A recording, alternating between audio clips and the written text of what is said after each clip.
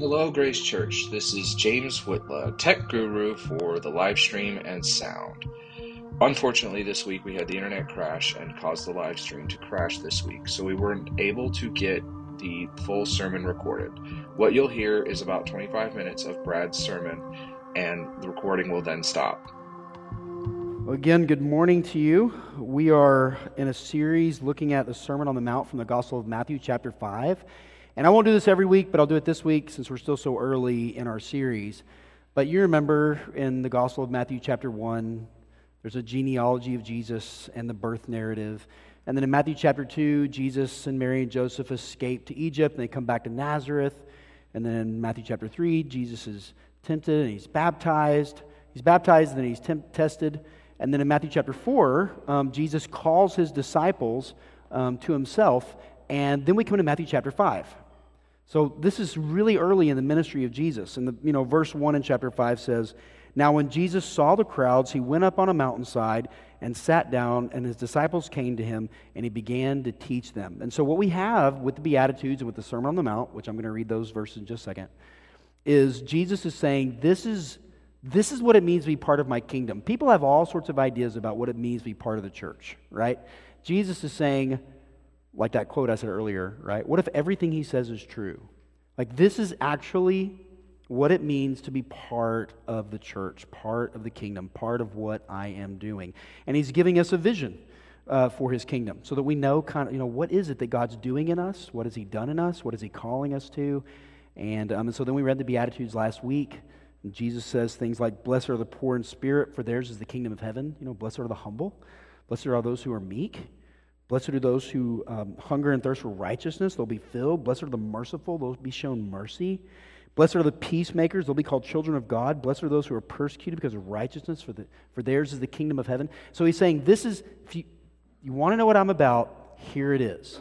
This is what it means to be part of my kingdom. Then we come to the text this morning where Jesus talks about salt and light. So Matthew chapter 5, verses 13 to 16, hear the word of the Lord. "You are the salt of the earth, but if the salt loses its saltiness, how can it be made salty again? It is no longer good for anything except to be thrown out and trampled underfoot. You're the light of the world. A town built on a hill cannot be hidden. Neither do people light a lamp and put it under a bowl. Instead, they put it on its stand, and it gives light to everyone in the house. And in the same way, let your light shine before others, that they may see your good deeds and glorify your Father in heaven." This is the word of the Lord. Thanks be to God. Okay, so to kind of get us started here, I'm going to tell you a story from Greek mythology. Okay? Who cares, right? But it's a cool kind of story. There's this nymph that lives in the forest, and her name is Amalthea. And you probably know something about her. Once I tell you a little bit, you'll be like, oh, that's what that is. But she was known for having this goat. And this goat had these horns. And the thing that was so cool about these horns and why everybody wanted to go hang out with her was because the horns were full of plenty. They were full of anything you might want.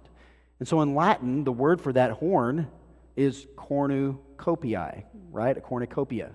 And so it's this horn, and it's this idea that anything you actually need, anything you actually desire, anything you want, it can be found. And I tell you that story because it is not a new concept to think to yourself, I need to have a place of plenty. If there's just somewhere I can go to get whatever I need or whatever I really want, whatever I desire. This is not new for 21st century Christians living in the United States of America. This is deeply embedded in us to wonder, is it possible? Is it actually feasible to think that there's something that has what I so need, what I so long for? Just think about who we are as people. We're needy, right? You need air. Try to hold your breath for a couple minutes. You need food. Try not to eat for a few days. You need water. We need things. We're made for that. And we, because of our culture and where we live in the woodlands and surrounding area, we're pretty good actually at kind of getting to a place where we don't need anything. I'm good. I got this under control. Until life does a curveball, which will happen to you, where you start to say, okay, I need something beyond me. And Jesus has just given us this vision for his kingdom in the first part of Matthew chapter 5 called the Beatitudes. And then he says, okay, now let me give you some ways of thinking about this. You are salt and you are light, and I'm going to do things in you that are going to be amazing, but the reason I'm doing them is so that people can see who God really is, so they can really see the kingdom of heaven. If you want to think about, why this church is in the Woodlands, part of the reason our church is here is so that people can actually see who God is by the way in which he's changing our lives. God is a God who loves beautiful music. That's why we have wonderful musicians. Where else do you get to go and hear live music every week, right? We have beautiful musicians and who play these awesome songs, and we're so grateful for them. Or think about the Word. Where does God speak so clearly to you where you don't have to wonder, is that really what he meant and said? Well, actually, we believe the Scriptures, as 2 Timothy 3 tells us, that all Scripture is God-breathed and useful for teaching and rebuking, correcting, and training in righteousness, that it's actually the Word. This is God's Word for us. So we read Scripture together. We read a lot of Scripture so far this morning because we want to hear what God has to say. We're people who have need, and God is saying, actually, in my kingdom, there's plenty. And I want you to access it. I want you to understand your part in it. I want you to know what I'm doing in you with it. And so I'm going to give you these two little ideas, salt and light, as you think about my work in you and the work I want to do through you. So let's start with the idea of salt first. You're the salt of the earth. It's like Jesus is saying to us, I want you to be salty. Okay? I want you to understand that you are the salt of the earth. Matthew chapter 5, verse 13, you are the salt of the earth, but if salt loses its saltiness, how can it be made salty again? It's no longer good for anything except to be thrown out and trampled underfoot. Now, when I hear that, I'm like, oops, okay. So if I don't kind of keep myself together here, I'm going to be useless, and it's like throwing me into the street, right, where I can be trampled. And oftentimes, that's how we think God relates to us, because that's how we relate to people.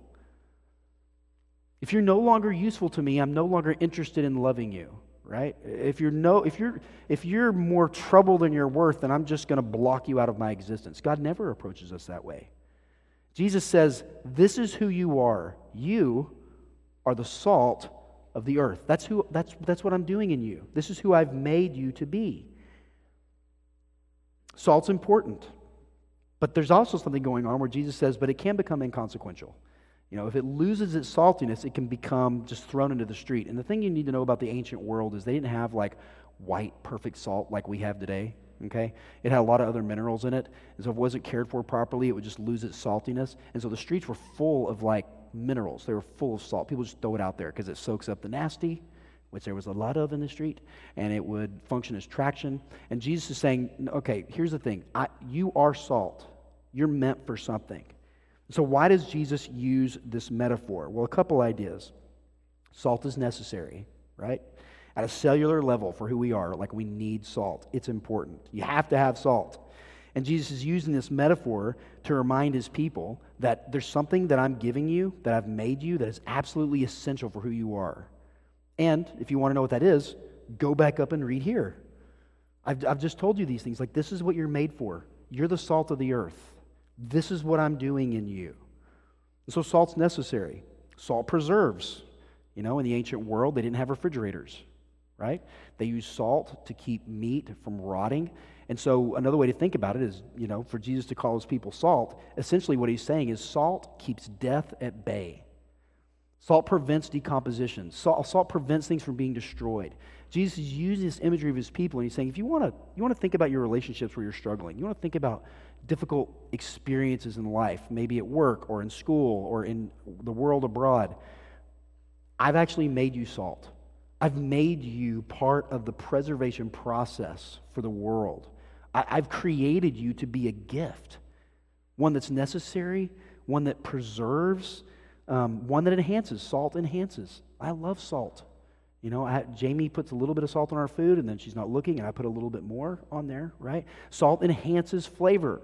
Do you think of the church, Christians, as being those who are called because God loves them so much, and he's made them salt, to actually be enhancers of the world in which they live?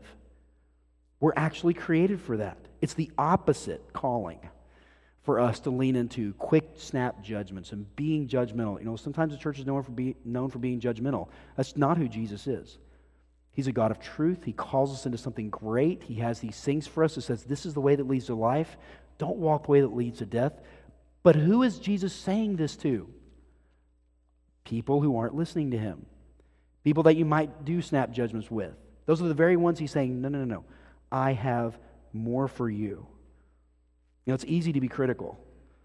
It's not impressive if you can sort of slice and dice somebody and point out all their weaknesses. Good for you. Jesus is actually saying you're salt. You're actually meant to enhance. You're meant to preserve. You're meant to bring life. You're meant to keep death at bay. Do this experiment. I dare you. Look at iTunes. Look at Google Music. Maybe go to YouTube and look at the most popular music videos. I dare you to listen to one and ask yourself this question. What is good about this? What's good about this?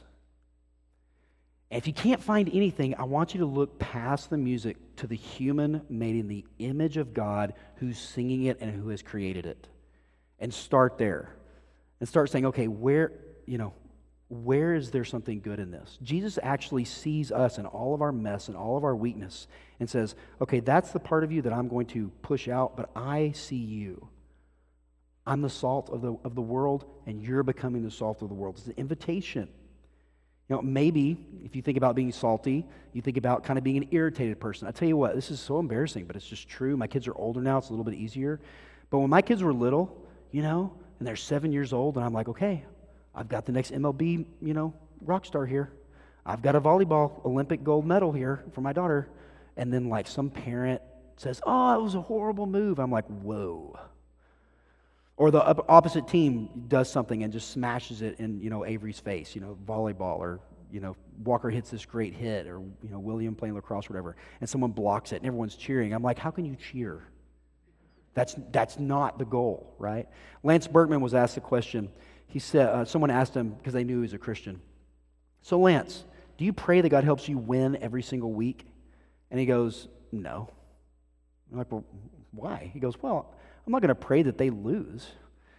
It's like, I'm going to pray that we play our best. I'm going to pray that they play their best. But no, I'm not going to, he's their God too, right? Just this idea of actually God's calling us into something greater, into a place of plenty, a place where salt, as we experience God's grace and His mercy, we begin to say, okay, God, your word is meant to preserve me. Even when my heart says exactly the opposite. There are times where our heart leans us in certain directions and the scriptures say exactly the opposite, and we're like, I don't know if that's best. God's saying, no, listen. This is meant to preserve you. This is meant to build you. This is meant to enhance you. This is meant to give you access to the kingdom of God. Or maybe the question of the good life. What's the good life? There's a book by a guy named Dallas Willard. Excuse me. His name is Dallas Willard. The name of the book is The Divine Conspiracy. He says this: Jesus deals with two major questions humanity always faces. First, there's the question of which life is the good life. What is genuinely in my interest, and how may I enter true well-being?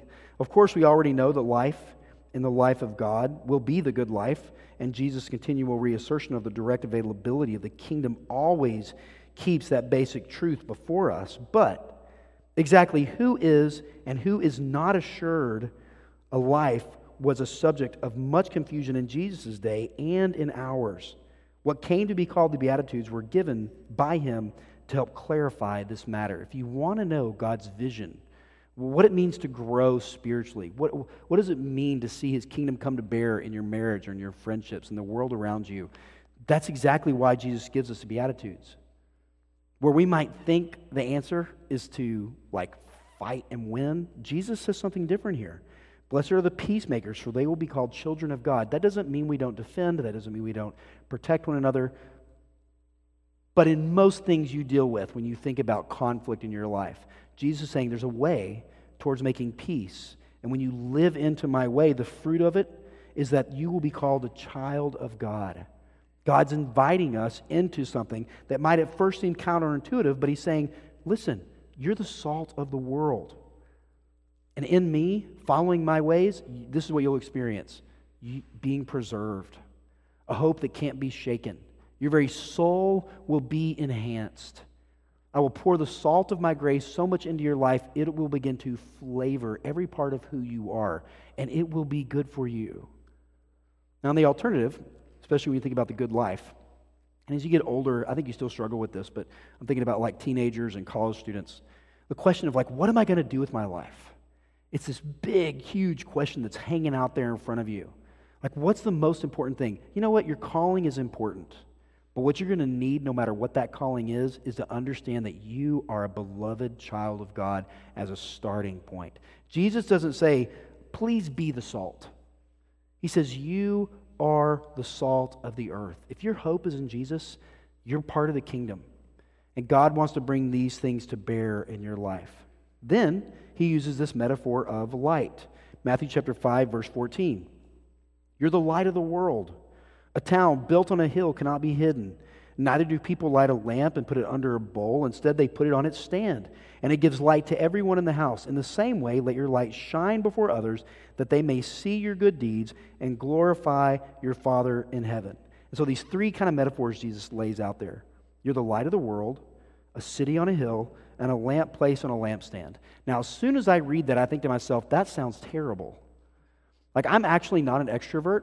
I know that's weird as someone who like preaches every week, but I'm actually telling you about Jesus, not telling you about me, right?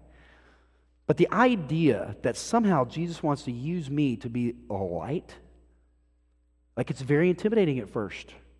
And it actually continues to be intimidating if you actually think the goal is for your own glory. In Matthew chapter 5, verse 20, Jesus says this, "For I tell you that unless your righteousness surpasses that of the Pharisees and the teachers of the law, you'll certainly not enter the kingdom of heaven. Now, the thing about Pharisees and the teachers of the laws, they were ones who spent their whole lives trying to perfectly obey everything. And Jesus says, that is not what gives you access to the kingdom. So the idea of being light, why is it that Jesus says, I want you to be my light?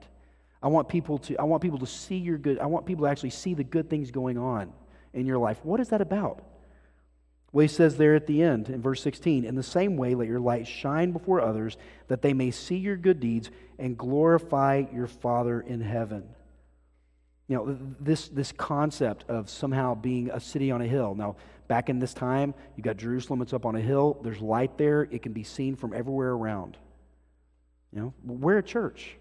Now, I realize we live in the Woodlands, and actually you could drive by and not see our church. But like normally, if you live here for a while, you see that there's a church here. You know, God actually wants us to be a people who, when they come here, they experience His grace first. Not the 10 things that they don't agree with us. He actually wants us to start with this. There's life for you. God has grace for you because He has grace for me. Again, go back to the Beatitudes. Blessed are the merciful, for they will be shown mercy.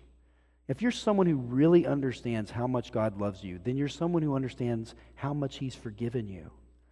And living in light of that forgiveness, living in the power of that salt of His righteousness, actually He uses us to do that for other people, to let them encounter grace. I promise you in the next 2 weeks, you're going to have a chance to be gracious to somebody. In the next 2 weeks, you're going to have a chance to really be critical of somebody. What if, when that thought comes in your head, you think to yourself first, what would it look like for me to love them just as much as God loves me? Like, what would it look like in this moment for me to love them as God has loved me? Not love them like they deserve, or love them like I think their behavior requires. But what if I love them as much as I think God loves me? The reality is you can never love somebody more than you think God loves you. And that's why Jesus is saying this. You are salt. You are light. I'm inviting you into my kingdom because this is a place where you will experience the blessings of my promises. This is a place where you won't be lied to because I am the Word, right? Jesus is the light of the world. You know, one of the things I love about spring, I know it's not here yet, but it's coming. It means the days get longer, we get more sunlight, and I love watching my son play baseball. Both William and Walker played baseball growing up. Walker still plays. He's still at the Scotland Yard or whatever. But as games start and he goes up to bat, here's what's going to happen. He's going to walk up to the plate, and I know him well enough to know all the little things he's going to do because that's a baseball thing. And then he'll step back and he'll look at his coach and he'll look for signs. Now, to this day, I never can read any of those signs. I don't understand at what point which one matters, right? But Walker can look at it, and he sees it, and then he steps back up to the plate, and then he knows I'm supposed to bunt, I'm supposed to take a pitch, Or my favorite, swing away, right? You just give it all you have got. And there's times where Walker gets to swing, like, okay, you get to swing, and you know what he does? He'll strike out. What happens when his coach sees that he told Walker to hit a home run, and he hits it big sometimes, but this time he struck out, and he sees Walker strike out? What does the coach do? You're off the team. No, you're on the team. That wasn't the goal. You struck out, you gave it your all, but being on the team is not a conversation. You're on the team. But this is what I want you to do at the plate. Jesus is inviting us. He's saying, look, seeking to follow me and struggling to follow me, that's normal. You're going to need to be reminded often that Jesus is the light, that Jesus has grace for you, that the salt of the gospel is meant to season your heart, and it will throughout your life as you make your way toward it. The question of if you are still on the team, that's not a question. If you love the Lord, if you've confessed your sins to Him, you are on the team. Which brings me to this last idea of what does it mean for us to see the salt of the gospel, the reality of God's love for us, the forgiveness of sins that He gives to us. What does it mean to see that in our lives? What does it look like? There's a couple options. One is you can try harder. I've tried this, and I've failed. Right? Anybody still on their New Year's resolutions? You know, how'd that go? It's almost the end of January, right? The idea that we can somehow will ourselves into just being better people, if you think you can, I'd like to get coffee with you once a week, and then I want your best friend to give me the report on this thing you're trying to do, right? Trying harder doesn't work. Even the Pharisees, who had the appearance of being righteous, and you probably know people who claim to be religious who are very self-righteous and they're judgmental. You probably have experienced that. Well, that's who the Pharisees are, and Jesus is like, that has nothing to do with my kingdom. I'm not interested. So you can try harder. I would not recommend it. It's going to be discouraging, but come back when you're done with that. You could believe harder. Maybe that's the problem. I'm trying to follow Jesus and my faith just isn't strong enough. I need to believe harder. No. This is the narrative you need to hear. You are the salt of the earth. You are the light of the world. Why? Because God's your Father. Because He loves you. And this is not just a random theme Jesus addresses here in Matthew. Let me read you a couple of scriptures. See if you pick up on the theme. 1 John chapter 3, verse 1.